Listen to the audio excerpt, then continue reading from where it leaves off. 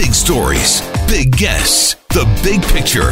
Afternoons with Rob Breckenridge. Weekdays 1230 to 3, 770 CHQR. So it did surprise a lot of people 4 years ago that Alberta elected an NDP government.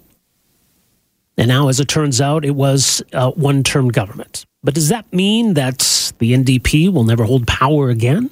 Are we going back to a new Tory dynasty? Where does the left go from here? I mean, Rachel Notley, I think, tried to walk that fine line between being prudent and being consequential. That obviously she wanted to represent change. She wanted to take Alberta in a certain direction, but did try to be, at times, prudent and cautious in how she did so. Obviously, the verdict from Albertans is that they weren't happy with it, or maybe it didn't work out the way it was supposed to. I think any incumbent dealing with these kinds of economic realities is going to have a very difficult time getting reelected. Given the changing political dynamics, the creation of the United Conservative Party, it made that an even tougher fight.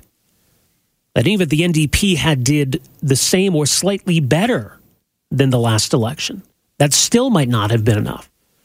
As it was, their vote total dropped from about 40% in the last election to around 34% this time. So they did lose votes.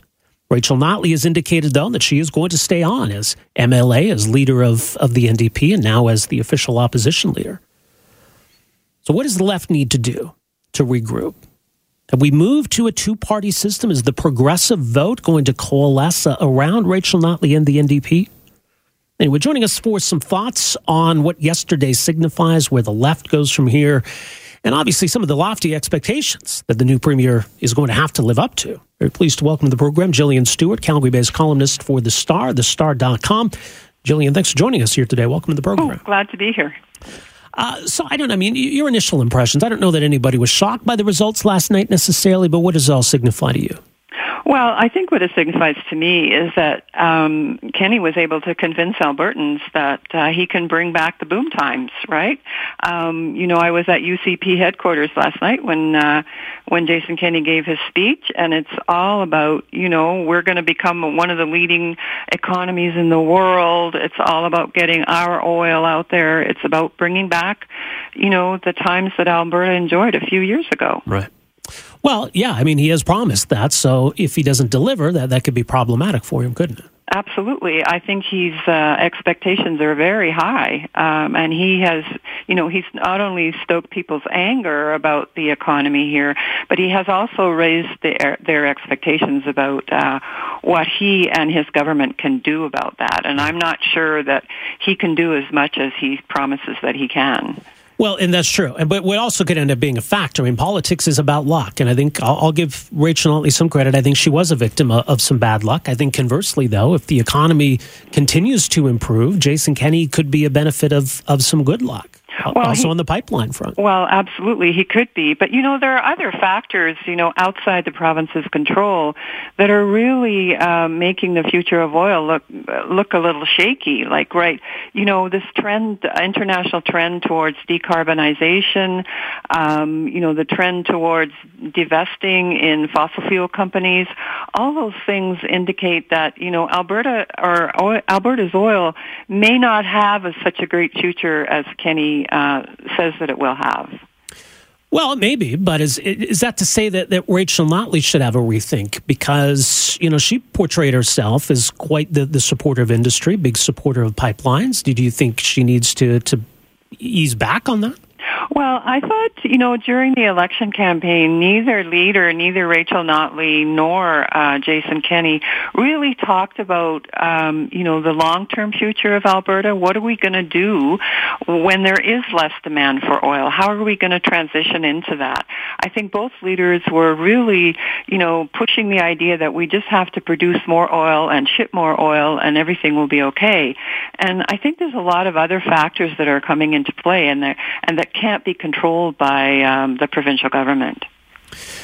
So going forward, Rachel Notley made it pretty clear that she intends to stay on. She intends to hold this new premier, this new government to account. What are the strengths that Rachel Notley brings? Why do you think it is that she seemed to consistently outpoll her own party? Well, I think she's seen as a very spontaneous and genuine leader. You know, it's interesting to watch her. Even last night when she gave her concession speech, you know, she stood up there without a note, you know, in very difficult circumstances, and she just went with it, you know, and she seems to be able to do that. And I think she has a genuine kind of warmth that people identify with. Unfortunately, like as you said earlier, she inherited some really difficult problems, and I think people saw her as the reason that Alberta was not moving in the direction that they wanted it to move in. Mm-hmm. So what about in terms of where the left, as it were, goes from here? I mean, do you feel as though it's kind of become in Alberta a two-party system where you've got a right-of-center party and a left-of-center party, and is that the NDP? Yeah, I think you know, the Liberals and the Alberta Party, I think, they look to me like they're done, right? And in that sense, the NDP has, you know, wiped away any of the other parties that could compete with them. So it is going to be a two-party system. However, I don't know what, you know, and I'm sure a lot of other people don't know either, what is going to happen in regards to the leadership of the NDP. Like, how long is Rachel going to stay there as leader of the official opposition? What does she want to do? And one of the problems I think that the NDP has is they've invested so much in her as the leader that she became the party and the party became her. So if she decides after a year or so that she doesn't want to be leader of the official opposition anymore, it might be difficult for them to replace her in the sense of finding someone who has the same qualities that she did. And I think another problem is going to be that there are so many of the NDP MLAs are now from Edmonton.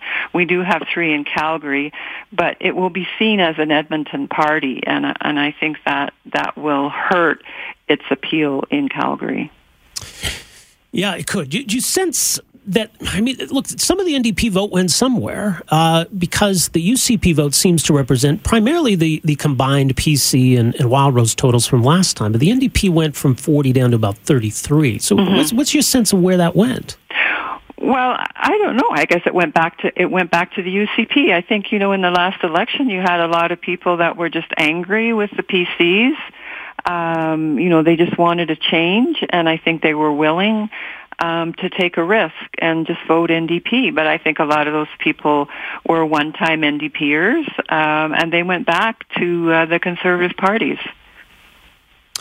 Well, it's going to be interesting months and years ahead in Alberta politics. Gillian Moore at thestar.com. Appreciate your input here today. Thanks for joining us. Thanks, Rob. All right. So there's Gillian Stewart, Calgary-based columnist for The Star, thestar.com. So perspective from the left on what happened yesterday, where the left goes from here.